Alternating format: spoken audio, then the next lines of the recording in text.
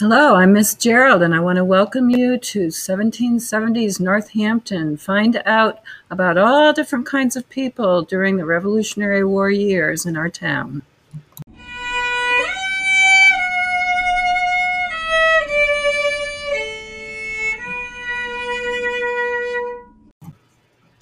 May 22nd, 1773. Dear those of 1773 and beyond, I am Daniel Pomeroy, owner of the Red Tavern and commander of the Northampton Militia. July 11th, 1776. I really wish I could have been there when they signed the Declaration of Independence, signed by John Adams, Thomas Jefferson, and Daniel Pomeroy. Not.